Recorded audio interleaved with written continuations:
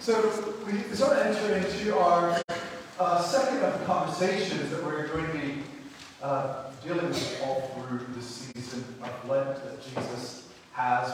In this case, with Nicodemus. Last week we saw Jesus having the conversation with Satan, and we sort of almost picked up from there. It's almost like the second temptation where Satan says, "Throw yourself down, and angels will catch you." Because that would definitely be a sign that would get people's attention, would get people, attracted to whatever work Jesus was going to do. This would be an amazing sign. Jesus, of course, says, "Not the Lord your God to the test." Also, that's not sort of the signs that Jesus is always wanting for Israel. In fact, really right before this passage, we're dealing with signs that, Jesus is, or at least Jesus is dealing with the fallout of signs, right, before Nicodemus comes to him in the dark anyway. The first sign that Jesus did in John's Gospel, the wedding of Cana in Galilee, as he turned water into wine in mass quantities and kept the party going. And the second is he went over through the tables of the temple, that Jesus continues, it says, to do signs. And now, when he was in Jerusalem at the Passover feast, many believed in his name when they saw the signs that Jesus was doing. But Jesus did not entrust himself to them.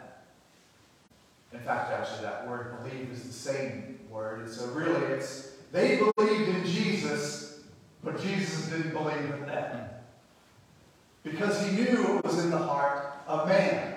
This is one of those times that the new translations of the Bible sort of fall flat. It's lots of times good to throw in people when it means people, and but sometimes you sort of miss it. And this is one of those instances that we even missed a little bit in our gospel reading.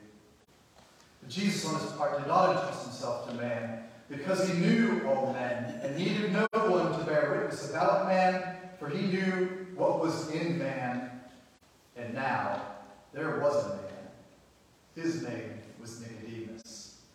And so Nicodemus sort of is the epitome of all that Jesus is talking about in this case, what John is talking about as far as who knew was in the heart of man. There wasn't man. Nicodemus is our case study. In fact, Nicodemus isn't just our case study. Nicodemus sort of is our best hope, right? He is a chief Pharisee.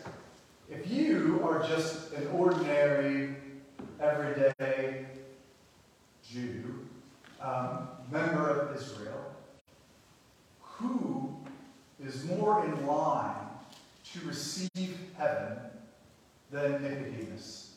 You can't think of too many people, right? He's right up there. Now there wasn't. And he comes by night. And this is our first hint that there's going to be a shift also. Or at least our next hint, right? That there's going to be a shift also. He's coming by night, which is in dark. In darkness, in John's Gospel, there's the world that's in dark, and there's heaven, which is in light. And so Nicodemus coming in dark sort of is straddling that shadow of being in the world and trying to be that ruler of Israel. And he comes understanding and knowing indeed that something is different in Jesus. He comes with questions. But Jesus pushes him a little bit. We'll see, he pushes him a lot more as the leader of Israel than he'll push the woman at the well next week. Right? The woman at the well next week gets a little bit more grace than Nicodemus, but Nicodemus still gets plenty. Jesus says, as he responds, "Rabbi, we know that you're a teacher come from God. No one can do these signs you do. No one can do these signs. Remember, in John's Gospel, signs basically are all those things wrapped up in Jesus as healings, casting out demons, all those various things are signs. They point to who Christ is. No one can do these signs unless God is with him. And Jesus said, truly, I say to you, unless one is born again, you do not see the kingdom of God. Nicodemus is astonished. In fact, Nicodemus might laugh and say, how can this be? Could he enter into a second time into his mother's womb and be born? And Jesus says, well, truly I say to you, you need to be born of the Spirit and of water. You cannot enter the kingdom of God. Do not be marveled that I say you must be born again. In fact, we read today the passage from Abram getting his initial call by God, and sort of the follow-up from Paul's passage in Romans. But the better passage of Abraham might be Genesis 18, when Sarah finds out that she hears that she's going to be pregnant, and she laughs. Can anyone go into his room a second time? There's a room that is filled, right? That's sort of funny, and Jesus is sort of almost making this exact sort of comparison. Yes, you might be old, but you can be born anew. You can rebirth by water and the Spirit. Something happens, and almost this is like we read in the prologue. If we read the Bible sort of in order and didn't just sort of skip around all through it, right? There it says about the light was coming into the world. He was in the world, and the world was made through him. Yet the world didn't know him. He came to his own people did not receive him, but all who did receive him, who believed in his name, he gave the right to become children of God, who were born not of blood, nor the will of flesh, nor the will of man, but of God. And so we see even from the beginning, John's sort of setting this up, that there's a new birth that takes place. A birth not where you're reborn in your mother's womb, not born at all, not born an Israelite, not born under the covenant of Moses or a child of Abraham, not born because of your lineage or because of who your parents were or because of where you were born at, but born because of God. So this is very similar to everything we read when people go out to see John the Baptist, right? They say, don't take comfort in that you're a child of Abraham. God can raise up children of Abraham out of these stones. You need to be baptized. You need to be reborn. You need to be renewed.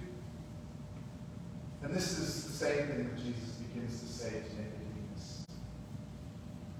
It's not enough that you're a Pharisee. It's not enough that you know the law. You need something more.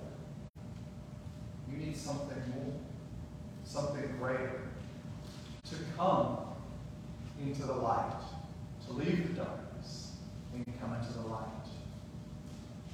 And Nicodemus continues on with how can these things be? Jesus, are you a teacher of Israel, and yet you don't understand these things? Truly I say to you, we speak of what we know and bear witness to what we see, but you do not receive our testimony.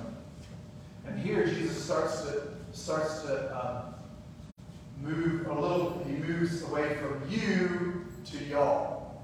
We miss it in English a little bit, but he moves from you to y'all. Y'all don't understand. Y'all don't know about heavenly things. Y'all aren't paying attention.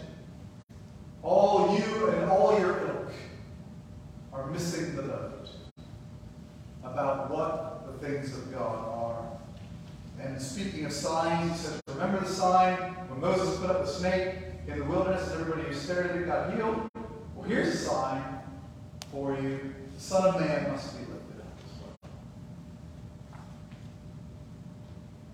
Here, obviously, Jesus is referring to the cross, that whoever believes in him may have eternal life. And then we have the famous passage It's held up in all your football games. For God so loved the world, he gave his only begotten Son, to the end that all that believe in him shall not perish, but have everlasting life. We often miss the next part, which is, for God did not send his Son into the world to condemn the world, but in order that the world might be saved through him. For the light was coming into the world to bring darkness, to bring light, to remove darkness. And this is a big shift. Then, and even today, in various circles, where the world is evil and heaven is inherently good. And everything that Jesus, of course, is talking about is Jesus comes to bring heaven to the world in order that you can live a new transformed life here in heaven on earth. And this is the rebirth that Jesus, of course, is talking about. That the light has come into the world. And that all who choose to believe and leave behind the darkness of the world, which is the power components of the world, the pain of the world, the things that trample down the oppressed in the world, those who choose to live in darkness because darkness and fear, speaking of what Linda talked about earlier, fear tramples down, stays in the darkness, and light shines brightly upon that. Jesus has come to bring heaven into the world, to bring forth the grace and glory of who God is. We miss that in just sort of throwing, for God so loved the world that if they believe in Jesus, they'll be saved. Otherwise, the alternative.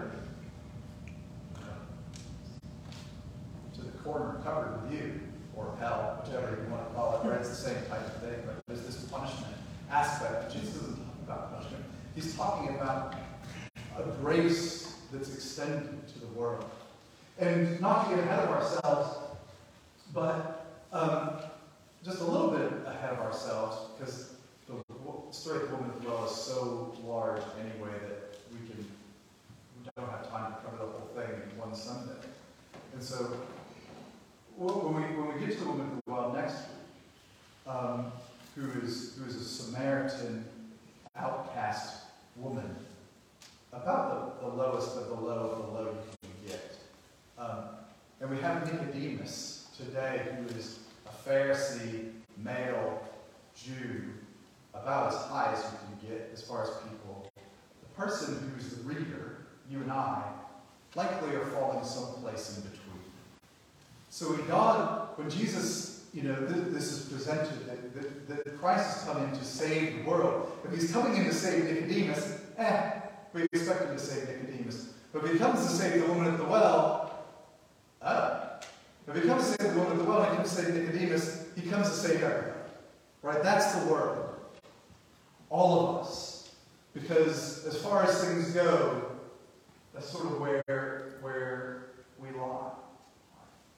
There's this all-encompassing thing next week when it says Jesus, actually it doesn't say this, we skipped that line. But so before it says, and Jesus had to pass through Samaria to get to Jerusalem. No, he didn't. You didn't have to do that at all. Any more than you had to go through the dark alley to get to, wherever you're going. You can go around the block, right? You don't have to go that way. Or not even always direct. Lots of people, Jews, go around in order not to go through Samaria to get to Jerusalem. Why would you go through Samaria? Why would you go that way?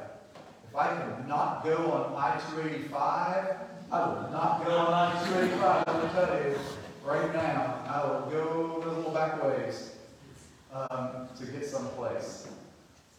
You do not have to go that way.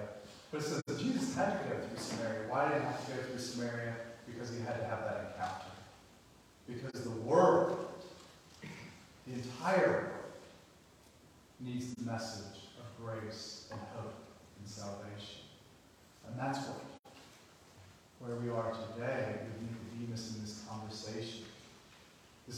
conversation just to the religious elite. This is a conversation to everyone, to all. That the world needs the light. And the light is coming to the world. And that through that light, and through that spirit, and through that hope, our life can be transformed. This isn't about, again, like we talked about last week, this isn't about life after death. This is about life after life. Right? Is there life before death? This is the life that we're talking about. A new, transformed life, where the light shines brightly in us and through us, that the world might be transformed. The world might know the grace